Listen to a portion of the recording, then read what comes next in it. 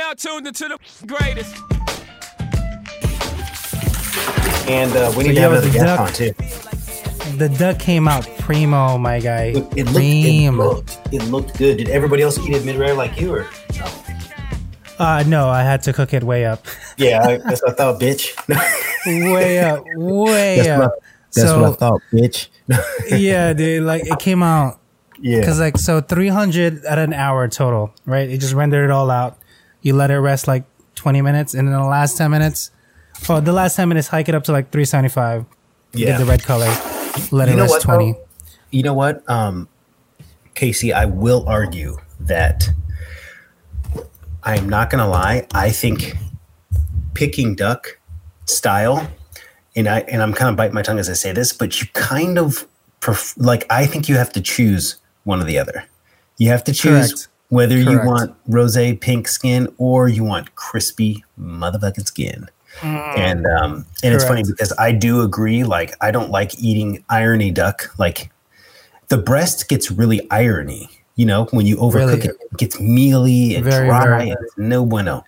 But I'm going to be honest. I have tried so many different ways to try and make the Peking duck rosé, and it doesn't really work out. It doesn't work out, man. I guess is the skin component after a while, right? Because after fully rendered, you're like, do I cook it the extra fucking 30 minutes or crisp the hell up? But then you're overcooking it. Yeah. But then I guess I don't know. I like it just the way it is, just rosé. Yeah. Yeah. So, you know what? But I have to agree, man. I prefer eating duck mid rare, like rosé. You know what I'm saying? All the way, for sure.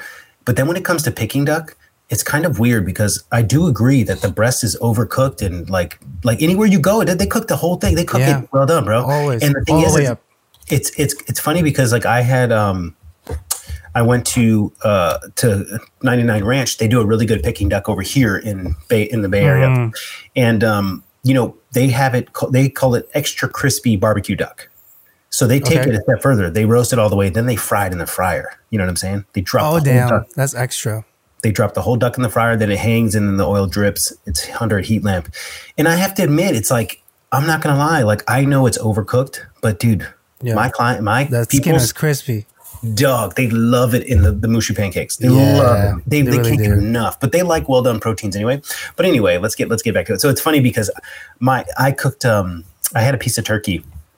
I barbecued a piece of turkey, and it came out so good, man. And I'm not gonna lie. And I'm telling on myself here, but I pulled it out at 140. You know what I'm saying? Yeah, you did. Yeah, you did. I pulled it out at 140. I said in the video like 150 or 155, whatever. Nah, man. I gotta be honest. It was 150 on the outside, but like it was perfect.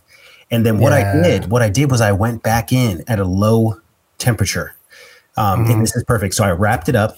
Right. And it's in the video. I wrap it up and then I put it back into the smoker. And then what that does is at 200 degrees for a really long time, it gets rid of the pink in the bone. Right. So like for me, it was so good. Listen, I sliced this turkey. It was so delicious, man. And I'm sorry. It's like you hear people complain about turkey meat. Oh, it's too dry. Oh, it's this. Well, look, I'm going to tell y'all right now, it's because you're eating it overcooked. That's the bottom line. There ain't no else. Listen, it's just the way it is. And I totally get it. I'm not going to sit here and tell you, I don't care how you want to eat your meat. I'll cook it for you however you want. But if you're complaining about dry turkey, it's because it's overcooked. Sorry. Can I share with you? So I went to my mother's house, right?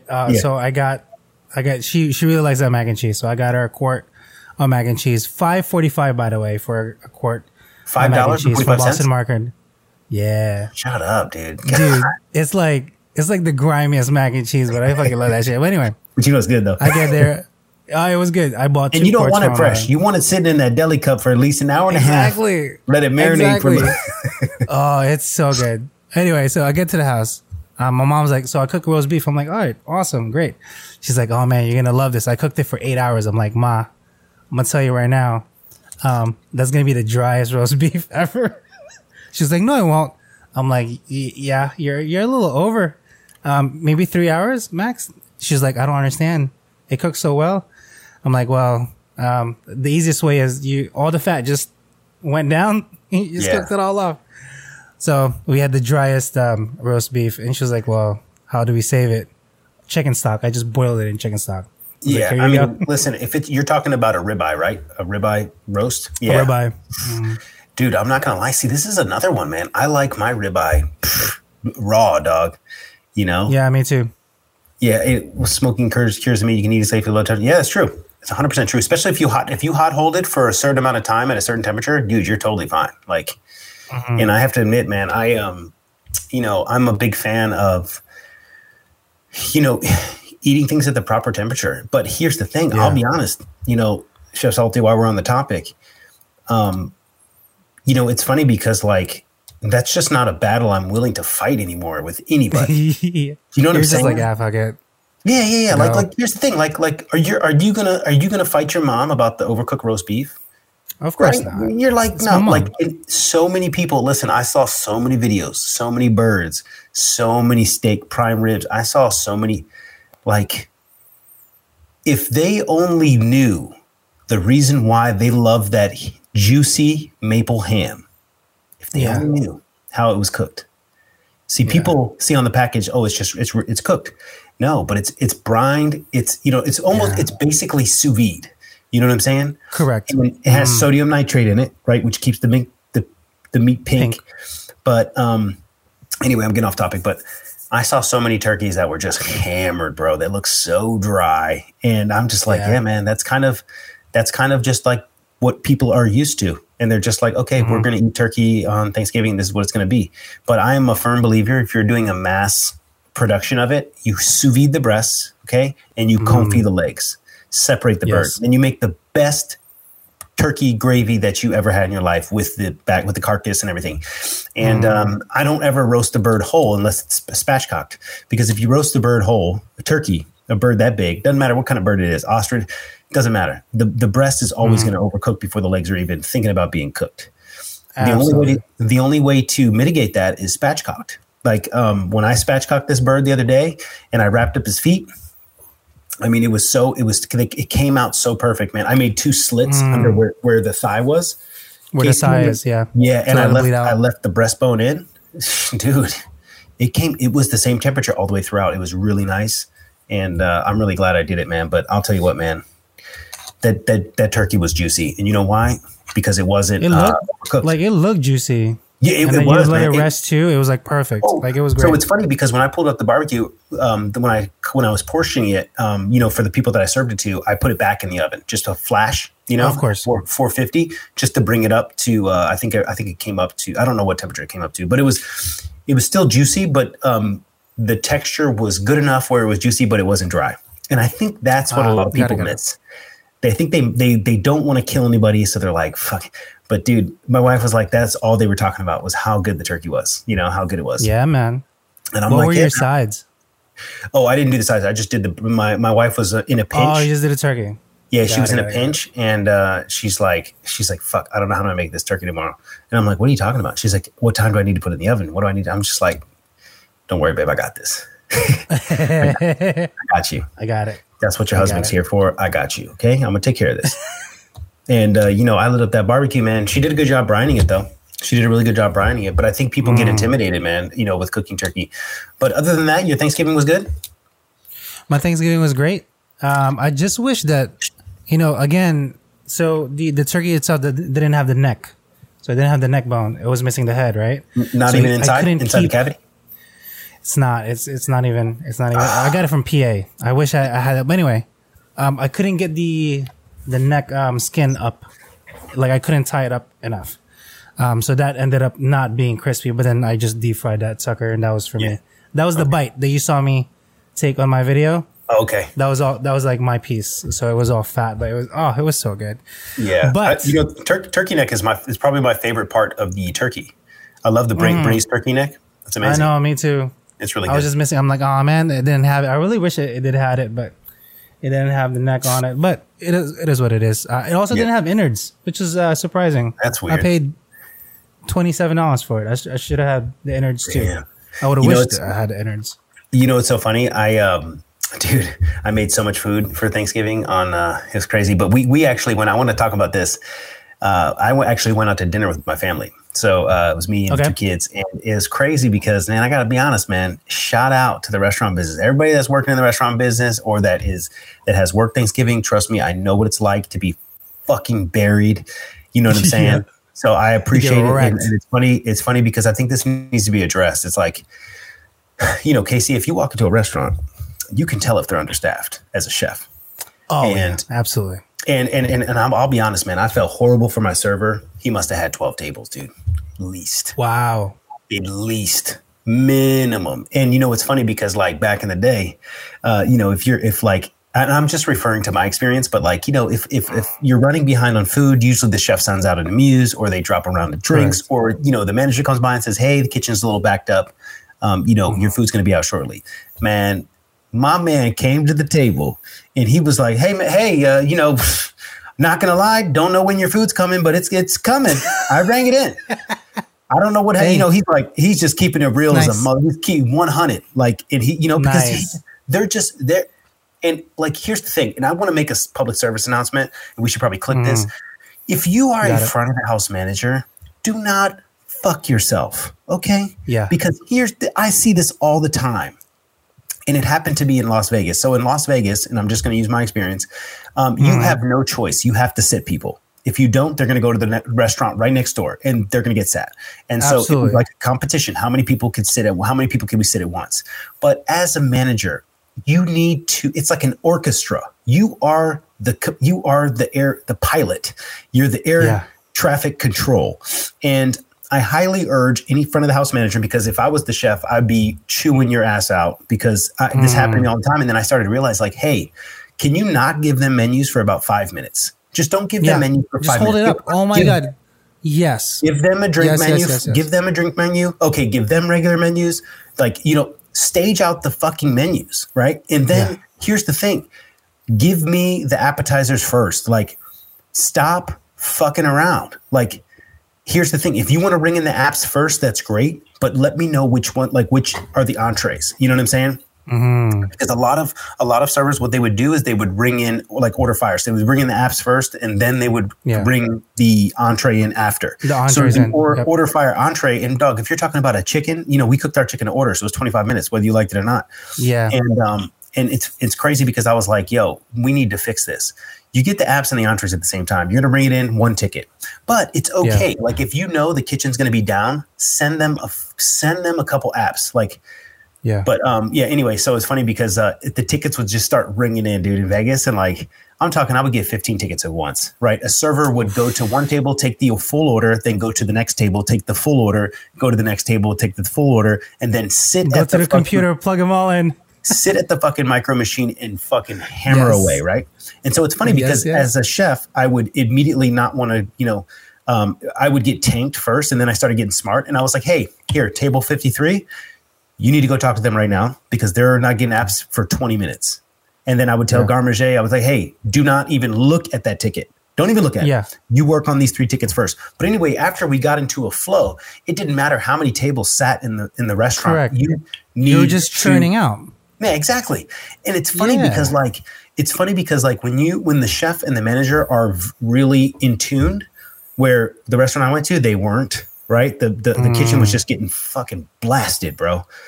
And I got to admit, they weren't set up for Thanksgiving properly. You know what I'm saying? They were like when we got the Thanksgiving dinner out, it was like, you know, they had the mashed potatoes on the side. They had the green beans on the side. Listen, Casey, I got to be honest. Underliner, napkin, and then the side dish. Hey, oh wow, fuck that, bitch! You're getting the whole plate with everything on it. It's American Thanksgiving. Yeah. It's American Thanksgiving. People need to stop it. Like, stop the fancy shit. People don't want that when you go for Thanksgiving. So you're making the food runner carry a side platter, right? Yeah, dude. I'm telling you, it's a waste of time. We did a study. So basically, we did this. What do people look forward for Thanksgiving? It's supposed to be a feast, right? But here's the thing. You have an excuse now with COVID, sharing, blah, blah, blah. Like, you have to pick and choose your battles. Depending on, obviously, if you're in a super fine dining restaurant, if you're going to make a turkey plate, yes, I get it, make it nice. But I felt really bad for this server. We ended up having a good experience. Thankfully, my wife and I are in the restaurant business, we were in the restaurant business. And the thing is we know, like, when you have kids, sorry, I'm getting off topic, but when you have kids, your time is limited, bro. You have less than 30 minutes to get some food in these kids, or else they're before they start screaming. Yeah, I mean, dude, as soon as my 3-year-old sat down, he'd lift up that share plate and started banging it. Bro, he ain't. Wow. Boom, boom. And I'm like, dude. Give me food. Yeah, it's funny. But I just want to, I want to make a public service announcement. Like, if you go out to a restaurant and, like, you can tell they're super busy, don't be a fucking dickhead. Excuse my language. Yeah. But don't be a dickhead. Like, everybody out there, come on. And I know people should work and people should do their jobs, but the restaurant industry is missing a chunk of employees. Like, big chunk right now. Yeah. Like, my server didn't have he didn't have a busboy. He had nothing. He had nothing, dude. The front of the house manager was running around with their head cut off. And I felt bad because, like, I'm going to be honest. I know how to fix the situation. Yeah. You stop the fucking door. You stop it. Yeah. You stop it. I'm glad you say that. So I've never because I was in that one corporation for about 8 years, Legal Seafoods. I never had to work Thanksgiving. That's the only day. We were closed for that one day. That was the only day we were closed. Mm-hmm. Every day else we were open. So my busiest day, Mother's Day and Christmas Day. And Brandon, we're talking like 75 grand fucking day. Like, it's grab like your ankles. 800 people. But anyway, grab your ankles. The way I've always done it, I would tell, we had walkies. I'm like, yo, stop the fucking door. Literally, give me 6 minutes. 6 minutes. Let me just get at least the apps out and then fucking set them. Otherwise, we're going to crash the kitchen and we're going to go through this all over again. I think it took us 2 years to fully get the flow down. Yeah. After that, bro, it was cake. It was cake. They knew it. They understood. Yep. And listen, I'm not going to lie. After 15 minutes, they've had their apps. I'm firing entree. I don't give a fuck. Mm. Oh, yeah. When you're busy, bro, we're like this. You have to create the flow. And, like, look, I'm not going to lie. Some people get upset. They're like, we're not ready yet. But here's the thing. I would rather sacrifice quality a little bit, a touch, not too much, but, than completely take the kitchen down. So here's a good example. Like, I would walk out and clear plates. Like, if I knew a table was going to be ready, because sometimes the server, the back boy wasn't on it. Correct. Can I say back boy nowadays, or should we say back? Is it back boy nowadays? I don't know. I was just playing, but, like, after 15 minutes, usually I'm firing. I'm fine. The chef is firing, but, like, sometimes the server will get upset. But, like, dude, if you don't get that first, if you don't get those first 20 to 30 reservations, fucking tables turned, you're fucking yourself. You literally, really that's what's happening. Like, you have to push the pace. And that's just the way it is, man. And, like, in all honesty, there was a table that was next to us that they were just lollygagging around. They were just hanging out. They didn't get their food. Then they finally ordered desserts. You know what I did, man? I was like, hey, when you drop the entrees, fire the desserts. Like, get the desserts on the table. It's totally fine, man. Like, don't even play around. Go. It's fine. Come on, give it to me, And then, like, it's funny because, like, I saw, like, the busboy come out, or somebody, the food runner come out with the desserts, and then he started walking back, and I'm like, hey, no, bring it back over here, bro. Bring I know you see entrees right now, but it's fine. Bring it down, set it down. It's all good, baby. Yeah. Let's get this show on the road. Nice. Yeah. It was crazy. Yeah, man. I think it needs it has to have people that also work in the industry to eat properly, because like it's just crazy occurrence, especially when you're doing like high volume. Bro, we were crazy volume. Now, granted, it's not like as busy as you guys in Vegas, but bro, it's like 800 fucking plates. Yeah, for the freaking night. But I saw the kitchen. I saw the chef losing his mind. And I saw a lot of things that could have been easily resolved. And the thing is like, here's the thing, man, everybody's been on cruise control for so long, and I think another thing that we have to take in consideration is like, these restaurants need money, man. They're not going to turn away people. They need to seat the butts, dude. They need to seat the butts.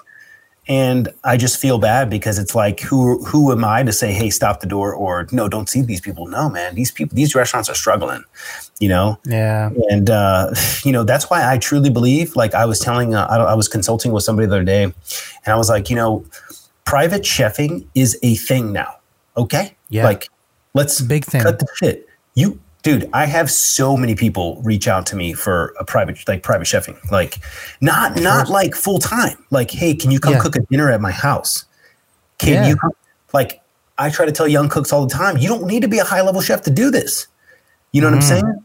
You need to just pick a recipe off of MarthaStewart.com. You take the bull by the horns, dude. Straight Martha up. Stewart. Yeah, actually, you're not right. You're not wrong. You're not wrong. Yeah, seriously. Yeah. There's so much information on the interwebs now. Like, listen, I'll be honest. I was tasked to make some Jewish food. I'm not Jewish, man. I'm American, and I'm like Christian background. But like, I'm not going to say I don't know how to make it. You know what I said? Correct. Okay, hey, I'm going to work on that. No problem. And guess what? I went on the internet and was like, okay, this is how you make this. Okay, this is how you make this. And that's what is available now. You remember when we were growing up in this industry, man, you had cookbooks, bro. You didn't have the internet. Dude. Yeah. We had to learn it. It was Yeah. crazy. Especially for like patisserie or like anything baking. Because like I didn't focus enough on it because I wanted to all do savory. So it was You're intense, in luck. man. You're in luck, Casey, because I'm about to do a whole couple series on TikTok about simple desserts, simple pastries you need to know, and simple techniques. Because I think you're right. It's really important to know how to make muffins, how to make cookies. Like just simple stuff, you know? Yeah. If you give me flour, water, dry active yeast, instant yeast, baking powder, or whatever, it doesn't matter. You give me a combination of something, I can bake you bread. I can do it without even measuring. And I think that's important, Yeah. to be able to feel and look and touch. Or you can just make tarte tatin and just call it a day. Dude, I love tarte tatans, but you know what? I'm not gonna lie, man. I cheat. I like to use. I like puff. I like puff pastry on tarte tatans. Yeah, puff. Yep. I really do. Like, I know, like, dude, I'm not gonna lie. Like, I know my French chef is gonna freak out, but I think I would much rather spend more time. This is my thing. This is my perception. Tarte tatin, it's something beautiful. It's something simple. It's something rustic, but it's absolutely amazing if you nail it. And I think I would much rather spend more time cutting the apples really nice and making sure the caramel was, and then just slapping a piece of puff pastry on there. Because I'll be honest, ain't nothing better than when you invert that, when you bake off and the puff rises, but then when you invert it and then it kind of sits and flattens, and you have these beautiful thin layers of puff pastry that are just smushed. It's amazing. It's delicious. I know. It is. It's really good. Yeah. We're doing it in 2 weeks. We're doing tarte tatins at the restaurant. I managed to tell him, I was like, hey, I think we can do it. It's not that busy. We can rock this out. Like, even though our cold side won't be able to do it, I was like, there's two of us on the stove, literally. Yeah. We'll throw it in and we'll do it. Not a biggie. Are you doing big pans, or are you doing mini individual portions? No, so we have the 7-inch ramekins that we're going to bake them off in. Little mini ones. Oh, okay. Individuals. Yeah. So like we'll set like, I don't know, we'll do like 20 a night. Yeah. Like we have 20 of this, we'll sell it out. Out it goes. When we're out of it, it goes to the regular desserts. Yeah. But I want to at least run some good quality apples right now. I was going to say, what apples are you going to use? Season. I'm not sure yet. You're not sure yet? That will all depend on what he wants. So we'll go take some apples. You got some really good apples on the East Coast. I would argue that they're better than California for sure. Apples in Michigan and Chicago area, they're just way better, man. Like, especially even on the East Coast, man, apples are just better, man. But what I was going to say is you don't have mini Staub cast irons. That works out the best. You get the best caramel out of that. Yeah, I wish we had. Like the not the 4 inchers, but the one bigger than that. I think it's a 6. It's like the 5 or 6, right? 5.5. Yeah, the 5 or 6. I wish we had those. That way you can just literally all portion them out, just slap it in the oven. Yeah, it'll come out and like 15. You know what? I'll be honest. When I'm making a large amount, I'm not gonna lie. I pre-make the caramel because it's just so. I won't have. Okay. I won't have time. Are you kidding me? Mm-mm. Yeah. Pre-make the caramel. Make sure it's stabilized and. Bitch, we going. Because like I it's so funny because like I think what people need to take in consideration, like it is so different. I try to tell people this all the time. It is so different when you are making something for 30 to 50 people compared to one portion. Yeah. Very different. It is, man. I had to make a batch of peach jam with 250 pounds of peaches, my guy. Yeah. Well, I mean, we have to batch it out though. Let's go into like what? About like 100 people, right? That's how you have to think about it. Like, I have to think about this for the week. Yeah. So how many apples am I going to bring, etc. Well, that's what I think. That's why I get kind of upset with people. Like, okay, the TikTok trolls. I like it. I like it when people are like, "Oh, you didn't make this from scratch. You didn't make that." I'm like, "Bitch, when I'm at my house, I am the ultimate lazy." You know what I'm saying? Yes, absolutely. Right? Like, because it feels like work. Right? Yeah, can you agree with that? Because like it feels like work to me. I'm like, Yeah. Well, no. Like sometimes, like when I'm shooting content, like I'm shooting like batch content. I'm like, honestly, I wouldn't do this like this, but I'm just making one, so it's fine. But I gotta be honest, bro. Sometimes sometimes I do things just for the video, but I wouldn't really do it in real life, like wasting time, during the preparation process. And I think we need to start normalizing the amount of labor that goes into things. You know what I mean? Yeah. Because some people just do it better, Like, here's the thing. Like, I want to make croissants. I buy croissants right now, and I get them from a bakery in San Francisco. They just do a really good job. I'll send you the link. Yeah. They just do better than I would be able to.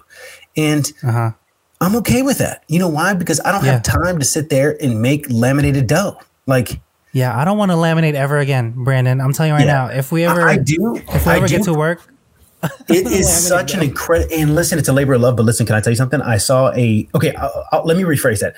I'm not laminating without a sheeter. Okay. Yes, exactly. Okay. Thank you. Right. Thank you. Okay. So I'm not doing my hand. Listen, I found a sheeter on Etsy for about $1,000 and it looks legit. It's a tabletop sheeter. Okay. And I would do it with that. Like, I think sheeting it, having a sheeter, and then I think that makes it like, I don't know, man. Laurent Gras, the chef, told me if you don't have a sheeter, it's not worth it. Don't do it by hand. The layers won't be perfect. And I'm like, you know what? I agree with that, chef. And even though you can roll it out by hand, he makes a valid point. But anyway, back to the lecture at hand. Like, No, like how many times the lamination too. When I first started my job, I made puff pastry like on the fly so many times. I'm like, oh yeah, I gotta make it. I gotta make it. Rough puff. And then I'm like, and then it's funny because somebody mentioned to me like, you're wasting your time, and it's so funny because in actual restaurants and in the hotel, I never made puff pastry. We just couldn't keep up. We bought the full sheet pans of puff pastry and we punched them out, right? And called it a day. Yeah, and you know what? I'm like, yeah, why am I? So I went to Whole Foods and I bought, and I also talked to a couple of purveyors. And the thing is I will argue that the puff needs to stay frozen until you're ready to use it. So I ordered it online from this French place, but every time it would come just defrosted, and I would refreeze it, and then the quality would suffer. Like you could see it start turning like black spots. And so Dufour, Dufour from Whole Foods, best. It's the best. It's 100% all butter. It's really good. It's the best. And that's what I use now. And I'm okay with it. And I know how to make puff pastry. I think everybody should if you want to be a chef, you should know how to make puff pastry. But, we need to normalize purchasing things as chefs. Like we can't do everything. You can't freaking do everything. You have to pick and choose your battles on what you want to focus on, Yeah. I don't want to do pastry. I tell you what, especially lamination, it just takes so much effort. Plus I have like really warm hands too. Yeah. Yeah. I'm like I'm not made for it. I think you're making up a bunch of excuses, but I totally get it. I just don't want to touch it, Brandon. Yeah, I'd make bread dough in a heartbeat. Yeah, I'm really getting into this bread thing, man. I want to make a panettone or whatever it's called. Can we? Okay, I was just messaging Duffy because I'm like, that's my all-time favorite bread ever. Oh, really? I can never make it correct, and I can never get the proportions right. First of all, let's get that out of the way, and then second of all, I don't know how to. I don't know what I'm looking at. I don't know how the feel is because you're using machine. Yep. Obviously, he's like the pro at it. So here's the thing. I'll tell you one thing, Casey. I love learning new things that I've never made before. It was just like I did a dragon fruit tongue hulu, a video a couple weeks back. I've never tried the yellow dragon fruit. I've only had the purple. You know what I'm saying? And I've never made tongue hulu before. I've only seen it. And I'm like, you know what? Let me just do it so I have it under my belt. I think that's really important for all of us chefs to do. And bro, you know what I hate the most is don't say you know how to do something if you ain't never done it before. Yeah. Just say you don't know. Absolutely. How many chefs do that, man? Like, dude, if you don't I'm not gonna sit here and yell at you. I remember I had a line cook who said, like, I was like, hey, we were in the shits, and I'm like, do you know how to slice smoked salmon? And he's like, yeah, chef, I got it. I'm like, great. I need a half pan. Can you just go slice me some smoked salmon? Slice it right now. And then he like froze. And I'm like, you said you know how to slice, you know how to slice smoked salmon, right? He's like, well, yeah, I got it, dude. He's looking at the fucking piece of salmon for like 15 minutes. And I'm like, and I remember I got so frustrated because I was like, hey, like, I'm like, listen, I understand you're trying, it's ego. I get it.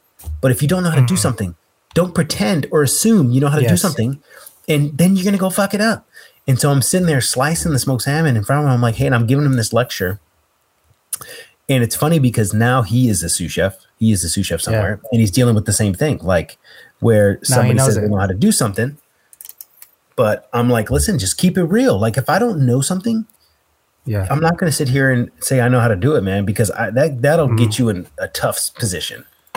Very tough, especially when you have to lie through it. So my one cuisine I'm not really strong at is like the higher end French stuff. I don't know what the fuck I'm doing. I have no idea.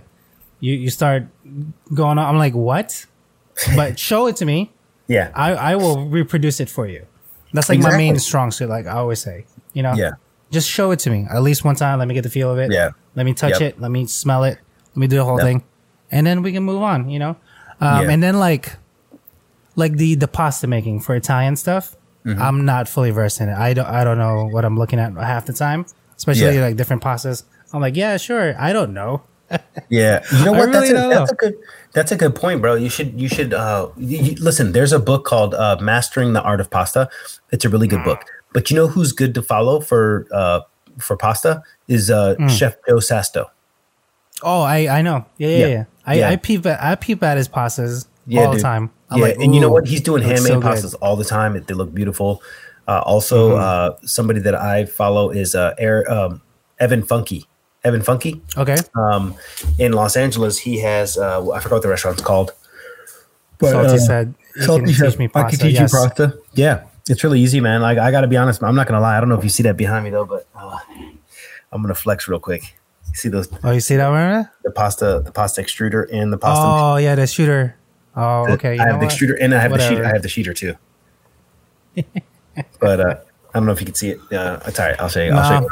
But it's like, I think it's worth it, but you can make it by hand. I also have a YouTube video on it too. A really simple YouTube video where I don't measure. I'm like, no, we're not going to measure. I'm going to show you. It's really easy. Yeah. Like, you can do it by feel. Yeah. And I think in honestly, you can make ramen noodles. It's the same shit. Okay. I'm not going to say it's the same stuff. I don't want to disrespect anybody, but it's the same technique pretty much.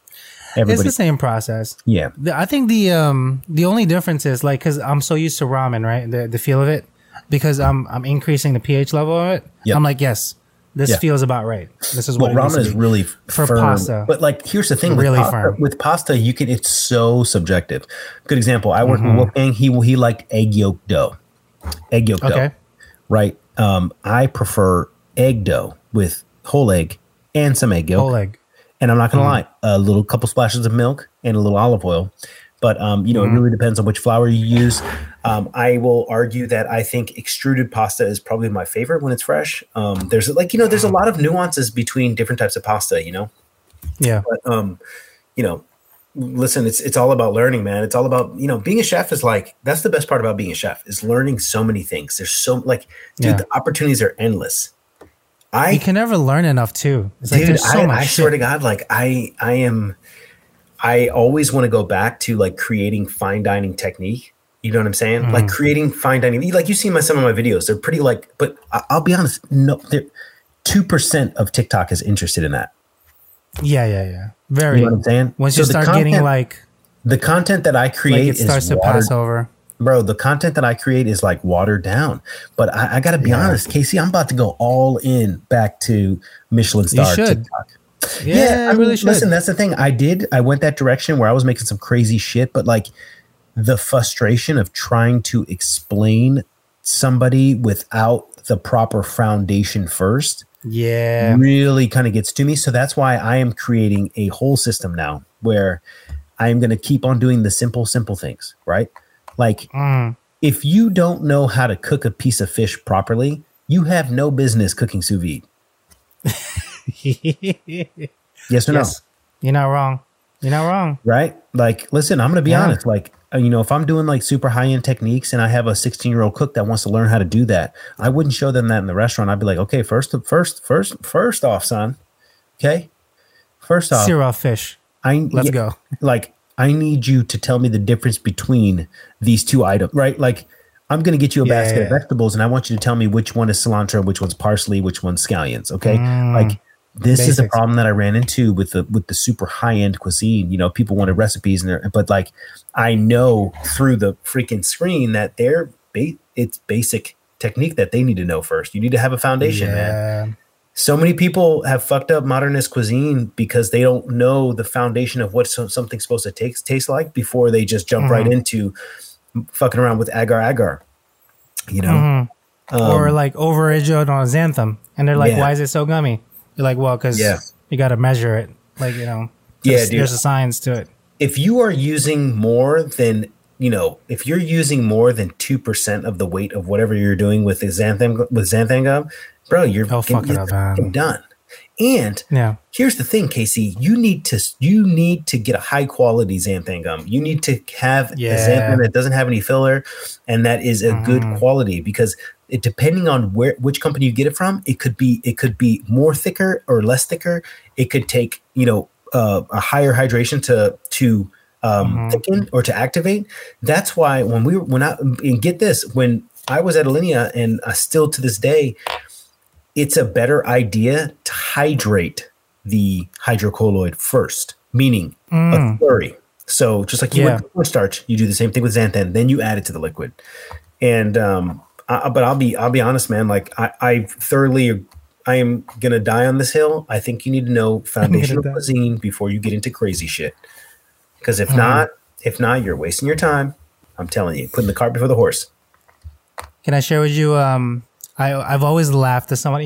When they do the smoke technique, when they have the little smoker and they do a table side, and they're like, "Oh, we're gonna perfume this." I'm like, bro, do you even realize what you're about to do right now? Yeah. Like, do you know how long you need to take? You can't just nonchalant just add smoke to this and then serve it to somebody. Like, have you tried it? Have you smelled it yourself first? Yeah. Have you tried it with the dish without it? Like, there's so many questions, and I think people need to. I think like that first before they're kind of trying to do any of this stuff. So I've always cringed when somebody did when you did smoke, the close off, and you're like, hey, you know what, Casey, I agree with you 100%. And you know what I hate more than anything? Fucking wood chips. Oh my God, yes.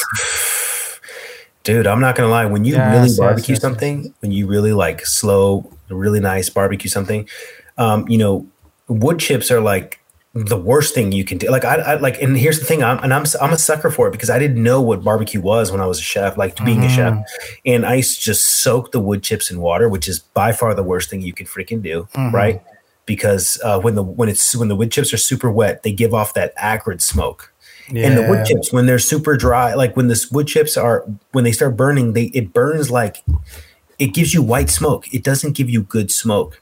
And that's the problem. It's too powerful. So I'm sorry, but the smoking gun is, throw that bitch in the trash to me. Yeah. And here's the thing. I'm shooting myself in the foot because I used to use it all the time when it first came out. Dude, when it first came out, I used to light it up like it was a bong, dude. Like check this out. We would smoke everything. We would smoke the pork tenderloin. We smoked, but like, I got to be honest, it wasn't the proper smoke that you want. Do you know what I'm saying? So, anybody that's out there, okay, chef, what's the solution? Great. Take a split, quarter piece of wood, quarter small piece of wood, light it on fire. Okay. Let the bitch burn for about 10 minutes until you see it's black and it's lit. You take that piece and you put it wherever your smoking contraption is. Okay. But don't put it out. You need proper airflow so it can stay lit. Now you will get a proper barbecue flavor off of this piece of wood. So let me give you an example. I had to smoke salmon the other day, and instead of using the wood chips, I took a little baby piece of wood. Okay, and you need to have a lot of space. You can't take that baby piece of wood and put it under like a 400 pan. Yeah. I just saw a video, actually. It's so funny, with the tabletop smoker. And I forgot who the creator was, but it was a little mini smoker. Bitch, get that shit out of here, bro. Yeah, no, you're not gonna do anything. You're better off taking a Weber grill, and just putting that one chunk in there. Like I said, light the chunk, let it burn, like completely on fire. Let it burn until all then once it's lit, but it's all black, dude, that is the smoke that you want. Now, some heat will come off of that, but it's much better. You get a much cleaner smoke flavor. So now I'm not hating on anybody that does the, you know what I'm talking about. I don't want anybody to be like, oh, blah, blah, blah. Listen, barbecue to me is like, it's deep down in my soul. So it's ingrained in you. Myself learning as well. Like, you saw the rib video that I posted today? I did. It looked good. And I was about to, because I pulled it up. So, I mean, like where we have right now, I really dig the texture that you got. It's not pull off the bone. It still had bite. Yeah. You know why? Here. You know why? Let's talk about this. Let's talk about this real quick. Hold on. Let's watch the video and let's talk about it because I want to talk about it. Hold on. So let me pull it up. As you're kind of going through the motions here. Where's your name at? Right here. So again, when you were doing this, the pork. Ooh. I knew it. I was like, yo, Casey, let's talk about this. I want to talk about this. This is great. And I want to talk about, because, okay, I'm not going to lie. The color grading kind of throws it off, but there is a tiny smoke ring. But anyway. No, I could see it. Definitely see it. But it's better if I didn't have the grading is throwing it off a little bit. It makes it bright white because the ISO. But anyway, it's fine. So let's talk about this because I am a pork connoisseur, and I'll be honest. I like my spare ribs super tender because they're too chewy. But baby back or pork loin ribs, right, where they come off the pork loin, dog, I will eat a medium, and you can eat a medium because of the fucking fat content. Seriously, not gonna lie. So here's the thing. I think baby back ribs like that should not be fall off the bone. No, they need to have chew. They need to have texture. But here's the thing. Like you need to be able to bite out of it. Like I'm not gonna lie.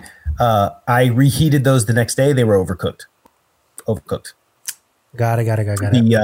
They were perfect in the moment. I had them. Oh, they were so good. But I'm making a public service announcement. I'm telling you right now, you do not want your baby back ribs to fall off the bone because they're going to be super. That means to me as a chef, they are super dry.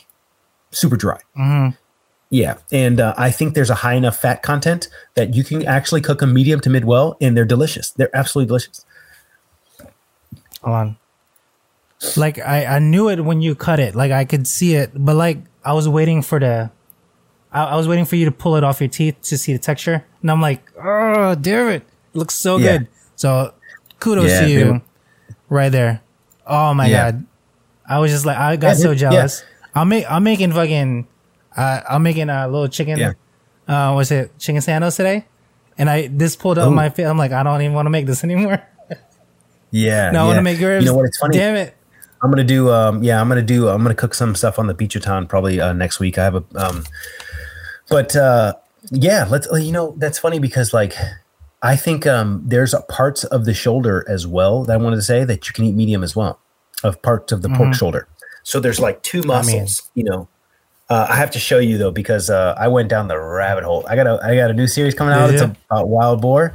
And I went down the rabbit hole of freaking pork. And what I realized is like, there's a part of the pork. There's two parts. There's a part where the rump is, where the hip connects, where so in the hunter world, they call it a backstrap. They call it the pork loin, the backstrap. And there's a part of the backstrap or the pork loin that connects to this hip muscle, the ham, the ham hock, the leg. Okay. And it's a roast, and it has a layer of fat this thick. And and let me tell you something. When you cook this mother chucker right, you have that super crispy skin, and you have the texture of the loin and the rump roast. It's beautiful. Same thing with the shoulder. There's a part of the shoulder on the back that doesn't move that much. You can eat it like a steak, like medium. And it's close to where like it's I have to show you, but that is also as well. But yeah, so if you're out there, don't overcook your baby back ribs. Don't go over 350 degrees. Don't go under 250 degrees. I cooked those at like 275, 300 for about an hour and a half. And then I wrapped them and then put them back on the smoker because those are a hybrid of Chinese style barbecue. Yeah, so, exactly. That's why I said. Yeah. That's why I was like, right so scallion right here, hits the feels. So regular. So it looks like baby back ribs, the finished product, but is actually a trick. So and I can't tell you the spice. I'll probably post the recipe, but honestly, they were so fire, man. They were so fire. And here's the thing: the reason why I didn't smoke them all the way is because the ginger, the scallion, the garlic I was starting to like turn to charcoal. You know what I'm saying? Yeah. So I had to So I was like, okay, so next time I'm going to strain the vegetables out and then rub the pork loin down. It would have been money. And you saw that little squirt. I mean, it looks great. You know, that's the secret right there. You saw the squirt. It looks great. Yeah. Yeah. Like it looks great. I want it. Yeah. I've already eaten, but I want it. Like it's so good. And it's funny because I think I might have got a couple comments that said that they're still undercooked, but that's totally fine, man. It's so subjective. Did you? Like I was expecting people to say, "Oh my God, they're not cooked," but you know what? They were perfect, bro. And when and believe it or not, when I served it the next day to people, they loved it, dude. They freaking crushed it. It was unbelievable. And you know what I did is I cut them up. So basically, I just threw them back in the oven to warm them, like 275 for about 10 minutes. And then I hot held them. But then the problem is the bone started wiggling out, and I'm like, damn, but it was fine. Because like when you have your whole rib, the part you need to worry about is that last part. You know, the last part, not the other ones. Yeah, 100%. Once you start seeing those bones, that's when it's overcooked. But it's totally fine. You can eat your ribs however you want. I just don't like I don't like the loin ribs overcooked. When I worked at the smokehouse for briefly about a month, they've always when we were smoking it, like you have to wait till the bone is literally like you can see it fully. I'm like, I was like, can I just show you my version real quick? Just give me a rack. Let me just show you this version that I know from Chinese cuisine. Maybe you'll like it, bro. I'm telling you right now. I served that shit 135, Brandon, and they couldn't get enough of it. They're like, "Oh my God, what is that texture?" I'm like, we're using primo pork. Yeah. Why not give them the satisfaction of the juiciest bite that they can get, and just a general five spice rub right on it, and then literally that was it, and then just like a ginger sauce. Like a ginger garlic sauce, like with scallions, bro. They fucking loved it. I'm like, but the people would on the outside be like, this is raw. Yep. Because you can see pink, like full pink on the inside. But you know what? You know, David Chang brought this up a while back, and I think we need to start normalizing eating chewy protein. Yeah. We need to normalize it because, like, here's the thing, like, dude, I have a video coming out. It's a short rib. I might have to reshoot it. I might have to reshoot the steak part, but it's okay. Anyway, needless to say, short rib. I was going to make this video of showing people that like their steak well done of what a mid-rare medium steak tastes like, right? Because you can mimic the same texture with the short rib by cooking it for 24 hours at a low temperature for a long enough time to break down the connective tissues to make it soft, right? But it's still a temperature where the meat is still kind of juicy. Anyway, needless to say, like, you know, even like with the popularity of, Korean barbecue, you know, we cut the short ribs are really thin, bulgogi, you know, you name it. And that's how they're eating it. And it's like, you're eating short ribs, mid-rare, medium, you know, super thin sliced. And I prefer it. You know why? Because you actually taste the beef. You get that texture. You get the flavor. Yeah, man. Like, you know, when people pick up turkey legs and then shake the bone out, like, I'm like, yeah. I mean, over. Listen, some people freaking love it like that, you know, and I don't blame them. But like, you know, like I gotta be honest, like to me, that's overcooked. Now, the same thing, and I'll be honest, and I'm going to tell myself here, but the same thing with braised lamb shank. Braised lamb shank, I thought it was always supposed to be like tender, melt off the bone type deal until I had one sous vide. Then it changed my life, right? The first time I had a sous vide lamb shank, and I was blown away with how much jelly came off of that thing in my lip.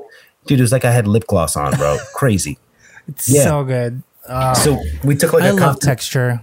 Yeah, we took Like I really do. Yeah, we took like a really concentrated demi-glace, and we put it in there with the roasted lamb shanks, rosemary, carrot, onion, whatever. Sous vide. It was like 185 for I forgot how long, but a long time. And I'm telling you right now, you pulled it out, and then we just picked it up. We just kept glazing it, in the juice in the bag, the juice from the bag, and it was so delicious. But the lamb wasn't overcooked, so you still had this lamb nuance. When you have a super raised, like whatever it is, beef or lamb, like you lose all of the flavor of the actual meat in the sauce when you know what I'm saying, when you do that. And it's kind of hard, like, because that's what we've done this whole time as chefs. So well, regular chefs, I should say. It just depends where your cuisine is. I've always eaten a lot of things raw, always, even in the Philippines. And I was being real. That's just how I like my meat. I really do. Chicken, pork, essentially. Oh, I'm about to do a pork adobo dish, Filipino style, or lu foran in Chinese cuisine. Same exact thing. Everybody has a different version of it. But I'm gonna cook that pork literally 120, Brandon. I'm gonna pull that out and let that glaze over on top on the flat top. Ooh, it's gonna be fire. And you know what I like doing? Maybe tomorrow. I like cooking it like so let's say, so it was funny because I had a pork chop it was a few months back. I made schnitzels for my kids and my wife. They like well done. I had the end piece, and I cooked that motherfucker like it was 135. I let it rest. Like I cooked it to like 125, like a steak. I let it rest all the way. Just let it rest all the way until it comes back down to like 80, 90 degrees. Then from there, flash it, then slice it, and then I'm eating it. And it was so delicious. And my wife was "Don't so good. Kiss me with your lips." No. Team dry chicken. But I totally get it, man. I totally get it why these people freak out. I was one of those people. Man. Like where, I was one of those people until I went to culinary school, until I worked in really fine dining restaurants, until I worked in restaurants and became a chef. And then I started to realize, like, okay, this is not going to kill me. And honestly, this is better. That's why, like, I try to tell, young chefs to develop your palate. Just go out to eat at places that you wouldn't consider eating at. Okay. And I'm not talking about the Crab Shack. Okay. Even though boiling crab is fire. Don't get me wrong, but go to a chef driven restaurant that, a reputable restaurant. Oh, Philip Lemoyne in the house, dude. He's my spirit animal, man. Homie's here. Yeah. Did you see that video he just posted? The lobster. And, I have not yet. I have not yet. I got to check it out. There's so many. I got to catch up. Listen, let me say something, Philip. We love you. Your freaking videos are amazing. Like the way he shoots them is just great, man. It's like, I don't know, man. It's like the pinnacle of like beautiful short form videos for me. So I love it anyway. But him and whiskey, so annoying, annoyingly well. Like I'm just like, this is ridiculous. He's like, don't judge me. Don't judge me, dude. I won't judge you, man. Trust me. That looked spot on, man. It really did look really good. Oh, can I just pull it up? Yeah, pull it up. I'm on the internet. Yeah. I'm on the freaking internet. Hold up. Yeah. Hold on, give me a second. Really good, man. He got a lot of flack in the comment section. Like, oh, it's too expensive. Oh, it's too expensive. And I'm just like, Jesus, that's when you know they pour. They all pour. Dude, but that in Vegas probably would, like, with a piece of foie gras, you could probably definitely get a good price point for that. Hold on. There you go. Give me one sec. We're doing the is the lobster roll one, right? Yeah, lobster roll one. Hold on. Philip, this is for you, homie. Yes. Live. It's ridiculous. Dude. Like, get out of here. Are you serious with that, yo? It's beautiful. Go ahead, Philip. Oh. How big is that lobster? That must have been that's why. You probably had like a 3.5 pound lobster claw. That probably you had a huge one. But look how he shoots, though, man. It's amazing. It's like a commercial. Caviar a little excessive, but I get it. Yeah. I told him a piece of foie gras, and that's it, bro. Game over. Look at that. Ooh. A little flaky, little gold flakes. Yeah. Yeah, Truff sent him this to make a video, so. I didn't know. Yeah, It looks great. it looks. Would I serve it in my restaurant? Probably Well, not. I think this is supposed to be a show dish. You know what I'm saying? Like, I totally get it. I think just to be clear, that lobster kit that's sold as a set. Oh, okay, got it. Yeah, Philip. You know what? I just noticed that the claws on that thing were huge. Yeah, caviar Excuse me? and gold. That was Yeah, the first time you had caviar? What? yeah. The edible gold leaf you can get on Amazon. It's kind of overplayed though, but like I totally get it. It's like supposed to be like for rich people only. But I just realized those lobster claws that were on there were freaking huge. It probably came from a 3 to 4 pound lobster. So Yeah, it's a 3 to 4 pounder. Yeah, you're looking Big as at your palm. anywhere from 50 to 60 pounds per pound, or $60 per pound for that lobster. You should have told Truff to get you the chick lobsters, the 1.5 The pounders. chick lobsters. Yeah. Well, let's be honest. They taste better. They do. The 1.5 to 2 pound. That's a good range.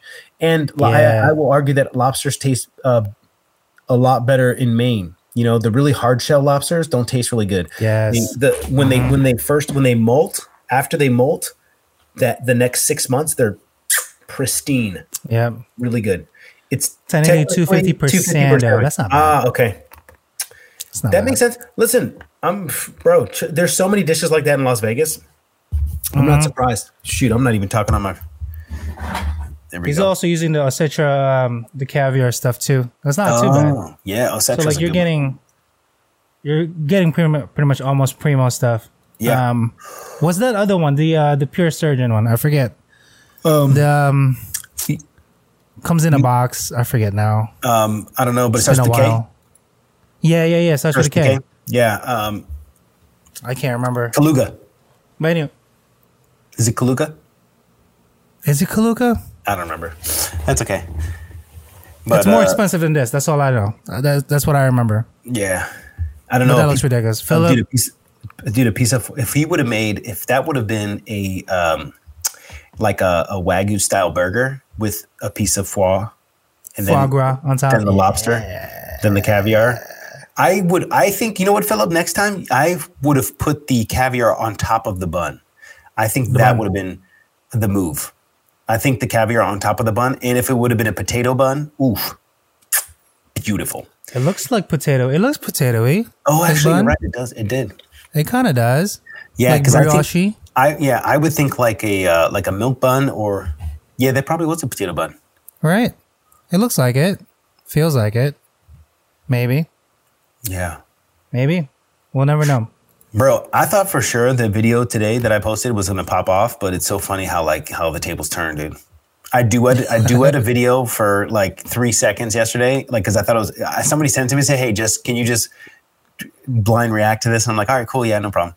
And I did, and I'm like laughing, and I'm like sitting on my couch, and it gets 20 plus K views, and I'm just like, I'm laughing because I'm like, dude, this is so stupid. Like, I hate TikTok because like I know what creates viral videos, but I got to be honest, I'm going to stick to the content that I want to create, but I also throw in some gems there.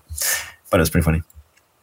I still got more gold flakes, and I want to bling out an entire bun. Yeah, that's a good idea, dude. That's a good idea, man. You should. You know what I like? I like. I made this dish where I wrapped for New Year's. For New Year's at Hotel Bel Air, we wrapped.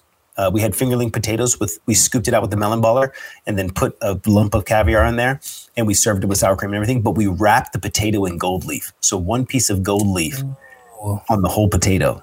And I ordered 10 packets of gold for this.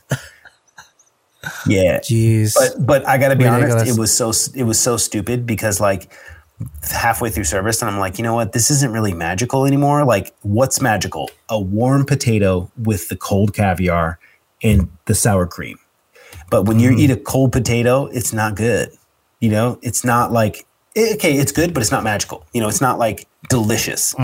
And I think that was really important. I'm like, yeah, forget the gold leaf. We'll put a little piece on top, and that was it. Did you guys make the sour cream? No, we didn't make it, but we used Bellwether sour cream, which is really Bellwether. good. Yeah, I think like that's another thing, man. I just recently made sour cream, and I made creme fraiche. And I'll be honest, I made it with raw milk, organic raw milk. And cream. Yeah, I made it with cream, and I got to be honest, it was good, but it wasn't as good as the store bought. And Yeah. I'm going to shoot myself in the foot here. I like the texture of sour cream better. Yeah. You know what I'm saying? It's Well, firmer. because like the store bought has conditioners and stuff. Like it makes it really like the prime. Yeah. mouthfeel And, for well, it. this creme fraiche didn't. The one that I was using, it was like, once you stir it, it starts to get watery, and I like that, but to a certain extent, I don't. See, I'm all yawning on here. Sorry, I'm tired. Yeah. But, Yeah. to a certain extent, I late over there. Yeah, to a certain extent, I like that, but then sometimes I want it to sit up on the plate. So that's why. All Listen, right, man. I swear to well- God, if I'm going to open a restaurant, man, I gotta have full control over everything. You know what I'm You saying? can't just have. You can't be just like a. I mean, okay. So a little story on me. I'm like, I have 20% swing on his restaurant, right? But still, final on everything is absolutely the owner. He's literally the chef owner of it. So I can't do too much of what I would like to do. But then again, he knows the clientele. I get it, absolutely, whatever. But if it were my restaurant, though, then we would do, you know, our own thing. But that's the game we play, though. You know. Yeah, I know. And it's funny. It's funny because there's so many lucrative opportunities out there, but I just can't fathom. I just can't even wrap my head around even thinking about taking a deal without equity or a partnership or full control It needs to over be like that. food. Full control. Like, I don't want any type of manager telling me how to cook or what to cook. And the thing is I know that sounds kind of selfish, but and I don't have enough clout. I don't have enough clout to like have like. Well, let me rephrase that. I don't want the type of investors that are out there. I want a silent investor. I want somebody to give me their money and not fucking say anything. You know what I'm saying? And I got to be honest, it's not like, dude, it's just like, it's shitty, man. Cause I pinned myself in that position and like, I'm going to fully own it now. I'm just going to own it, you know? Yeah. Well, you need to go with a buddy. Be like, hey, do you trust me? You know? Well, and he's like, yeah. here's the thing, Casey, I will be honest. The problem is with when you get investors, and I've ran into this issue so many times and I've seen it firsthand. It's all cool when it's a passion project, but you have two routes. You can go with an investor that is a restaurateur, but then they're going to have say in how the restaurant is operated. Okay. Bottom line, that's not a bad route. Not for me. Unless I stoop down, like, unless I say, okay, I'm going to be a kitchen manager now. Which is basically what happens. Or you have somebody who's like in tech and it's just like, they have the $7 million to freaking throw around because they have, endless amounts of money. But Because they have capital. They want a return on investment within a year or two. And that's it's not gonna happen. an issue because restaurants are not profitable for the first at least year and a half, 2 years. Yeah. Like, that's just how it works, man. And here's the thing. You're not making money in the restaurant unless you have multiple of them. Yeah. Really. That's fact. Very fact. ROI is essentially like 3 years ish. Yeah. Yeah. I mean, here's the thing. Like, if it depends on what it is. If it's fast casual, then okay. Different ball game. If it's like to-go food, it's different. But I've seen so many. I've built 2 restaurants. I've opened restaurants. I've talked to investors. I've done I just got, man, I don't want to talk about a sob story here, but I just got like, and I continue to be like, yeah, that's stupid. Yeah. Like, it's just ridiculous. Like, and it's, I'm a little jealous because my brother just got a new job. So he's done with the Kimpton. He was there for 5 years. So it was his time and he got a cool job, man, with this restaurant group. And I'm really excited for him. But at the same time, I'm super jealous, right? Cause he's my brother. And like, and it's funny because, think you'd start with something smaller, less overhead, like a food truck or a pop-up. I think pop-up is the route, but I got to admit, Philip, like, and I'll be honest, it's just not smart for me right now because I have a wife and 2 kids, right? And the kids are small and it's just like, they're my first priority. My shit comes to second, right? To my kids and my family. But here's the thing, like, for me, what I'm going to continue to do, and this could change all tomorrow, is just keep on grinding the way I'm grinding and hopefully see what comes to fruition. But I did a pop-up before. I did pop-ups in LA and it was so much fun. I loved it. It was amazing. But here's the thing. When you want to operate your own business, you need capital. Yeah. And here's the other thing. Wolfgang Puck told me himself, don't ever use your own money. That's what it's one thing he told me. And so when it comes down to it, unless you have the capital or you have the money to throw in the garbage, it's kind of difficult, my man. It's kind of the garbage.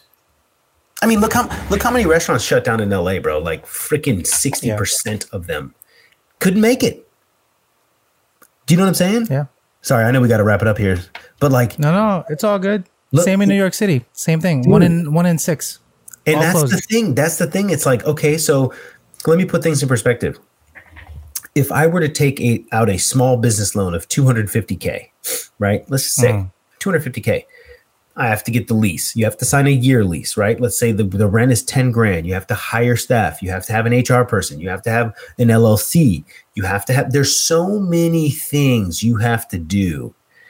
Yeah. And I'm telling you right now, that money goes like that. It really does. And there are so many hoops and hurdles where it's almost best if you hop into an existing restaurant and become the chef owner, or you have somebody that has really deep pockets that really doesn't really care about the operations of the restaurant, that just wants to give you the money. And so that way you can, you have a business plan and a deck, but like, it's not as easy as it looks. You know what I mean?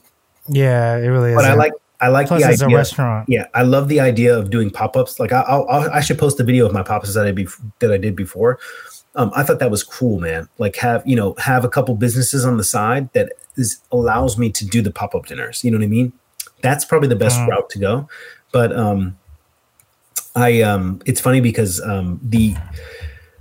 the amount of opportunities there are now, executive chef here, chef de cuisine here, I'm sure you've seen it, Casey. They're all over the place, bro. Like quite a lot. It's absolutely crazy. But guess what, man? I am so sorry, but if you sign on as a sous chef or an executive chef, you better negotiate the amount of hours you're going to work. Yep. That's the one thing. That's the one thing specifically that listen, I'm going to keep it real, man. Like I used to work 90 to 100 hours a week. I would never see my wife, my kids. And it wasn't until COVID happened. It was like a blessing and a curse. Literally, it was like a blessing and a curse because I'm like, fuck, I actually like working out. I actually like creating content. I actually like doing this. I like spending time with my kids. Fuck, and it's funny because it's like, dude, I could never go back to working 80, 90 hours a week. And you know what? My wife called me out on this shit too, man, because she's like, I just don't understand. Like I was working at Hotel Bel Air and I was like, I had to work 6 days. I was working 14, 16-hour days. Yeah. And she's like, well, you need more staff. I'm like, well, what do you mean we need more staff? And I'm like, well, we have what we need. I'm just at work. And she's like, well, you're not managing your time properly. And I was like, but baby, that hurts. It's breakfast, lunch, dinner. And she's like, okay, but like, I don't understand why you have to be there from 8 o'clock in the morning all the way until 11 o'clock at night. She's like, it just doesn't make any sense to me. And I'm like, well, this is the business, my fucking badge of honor. You know what I'm saying? And same thing with my current job, bro. I was working 90, 100 hours a week. You know what I'm saying? For no fucking reason. Yeah. Just to get ahead, just to, butcher the fish for the next day. And now, dog, bro, you get, man, I'm at like, dog, I barely worked 38 hours last week. No, I'm just playing. I worked but like, I'm really conscious about that now. And the thing is what we don't realize as chefs is, we sign up for a salary for 40 hours a week. 40 hours a week is what's on our paycheck. Now, obviously there's some wiggle room, right? 45, 48 hours, maybe 50 hours. I'll give you that a couple weeks out of the year. But dog, every week scheduling managers for 70 to 90 hours to cover. Yeah. Yeah, no. It's ridiculous. It is very ridiculous. It's also corporate mentality too, right? Yeah, and this is what we built in. As much as possible. Us chefs built in because we have too much freaking ego, Yeah. Well, I mean, I'm only working like 45, 50 last week. But that's what I'm saying. But that's what I'm talking about. So like basically, so you're probably in the same boat that I am where you're like, man, I don't want to work. I don't want to go back. I don't want to work 14 hours a day. Doug, I worked a 14-hour day today and I'm fucking tired, son. I was at work at 6:30. Your body's not used to it anymore. Yeah, dude. Yeah, I Your know. body's not used to it Well, anymore. this is the only day that I have to do it out of the week because now I'm like, hey, why don't we? This is how we should arrange the schedule. This is what we should do just to make our lives a little easier, and it works out for everybody. It's mutually beneficial, and because that's the thing. And tell me you don't agree with this. Breakfast and lunch is a shift. Lunch and dinner is a shift. Breakfast, Yes. lunch, and dinner is two different worlds. Correct. And Very. as chefs, we've always just freaking bit the bullet, man. But I have to be honest, you need to have that cup of coffee with your wife before you go to work. You need to build that relationship. You need to, stream or play Halo or whatever for that 45 minutes. I think it's so important, man. So I get you. that's enough of me blabbing. As Sorry. we do end, it's a long-winded one, but like the whole purpose of it was just I kind of wanted to talk about sauces because I made your hoisin sauce, right? And I told you this. The pectin and the whatever I used wasn't cutting it for some reason. Yeah. And it turned out like it was okay. It tasted good, but I can guarantee you it didn't look like what you did, and it didn't taste like how yours was. So Yeah. I'll probably remake it when figs are in season, prunes are in season. And, well, We need here's more the- breaks too. Yes, absolutely. Yeah, we need more break. Yeah, I agree with that. Man. I didn't take a break today. Didn't even fucking do it. Just work all the way I had in. to reconcile my credit card. I had to reconcile my work credit card. And, my mentality is like, fucking go get this shit off my list because I'm off tomorrow. Yeah. So it's like, if I didn't do it today, I'd have to do it tomorrow. And it's like, I don't want to do this shit in the middle of the day when I'm at my house. But anyway, what I was going to say, Casey, is you just have to use prunes. Prunes are the same thing as plums. So just, they have dried I have prunes to everywhere. find some. But the soft ones, just get the soft ones, and that will help your situation out. And then also, did you use black beans, fermented black beans, soybeans? Yeah, I had fermented black beans. Yeah. So And I made it a tad more because I like the flavor.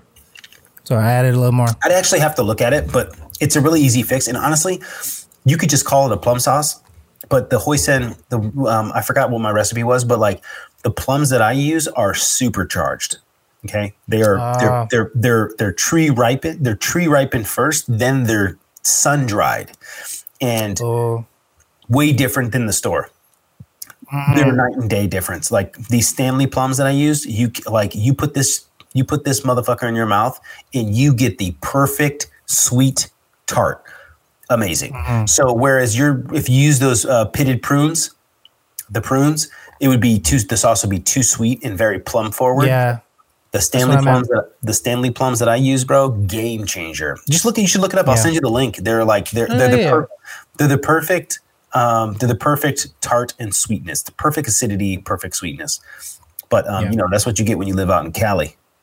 But that's okay. Well, At least you wouldn't think it mattered so much just on the amount of like, even if I added more, like maybe like an apple or something, it wasn't setting correctly. Yeah. It just felt like wrong. And I was like, this doesn't feel right. Like I'm cooking it properly, obviously. You use dates, right? You use dates? You use dates? I use dates. Yeah, that's the problem because it's too sweet. So a date is like, if you were to look at the brick scale, a date is like crazy, but no flavor, no aroma. Yeah. But it's just straight sweet. It's like adding brown sugar. Street. Oh, you know what? I forgot to tell you. You should have used palm sugar or like rock sugar or something. You know what I'm saying? Oh, got it. I totally forgot. Because the original recipe had sugar in it. I was just trying to keep it low sugar when I was at Bel Air, and I used extra plums. But it's okay. We'll get to it. Yeah. But the duck still came out great. That's all. That's all that mattered. That's all I wanted to say. Yeah, at that point you should have just got the bottle of hoisin and called it a day. Did you use did you make pancakes or steam buns? Yeah, I made the scallion pancakes, but I made dumpling style, so they're like puffy, so they're like little hamburger styles. You cut it inside, yeah, and then you kind of that way you can actually grip the duck and eat it, with it, not just envelop it. Yeah, I'll be honest. I love the Peking duck with steam buns. Love it. Mm-hmm. And I like XL steam buns. I don't like the small baby ones. Yeah, the small baby ones. I know. Get it. It's stuck. It's like you gotta eat 17 of them. Yeah. Yeah. All right. That's all. Nothing too crazy. We'll go back for next week. But other than that, ladies and gentlemen, We gotta get some more. We gotta get some more guests on the show. That was fun. So much fun. Yeah. No, definitely. I believe we have Duffy soon, right? Yeah. Ish. I'll reach out to him again, and I'll also get. Everybody's busy. Look, a lot of content creator. Oh, we can hop off. Anyway, thanks for watching. We'll see y'all next week.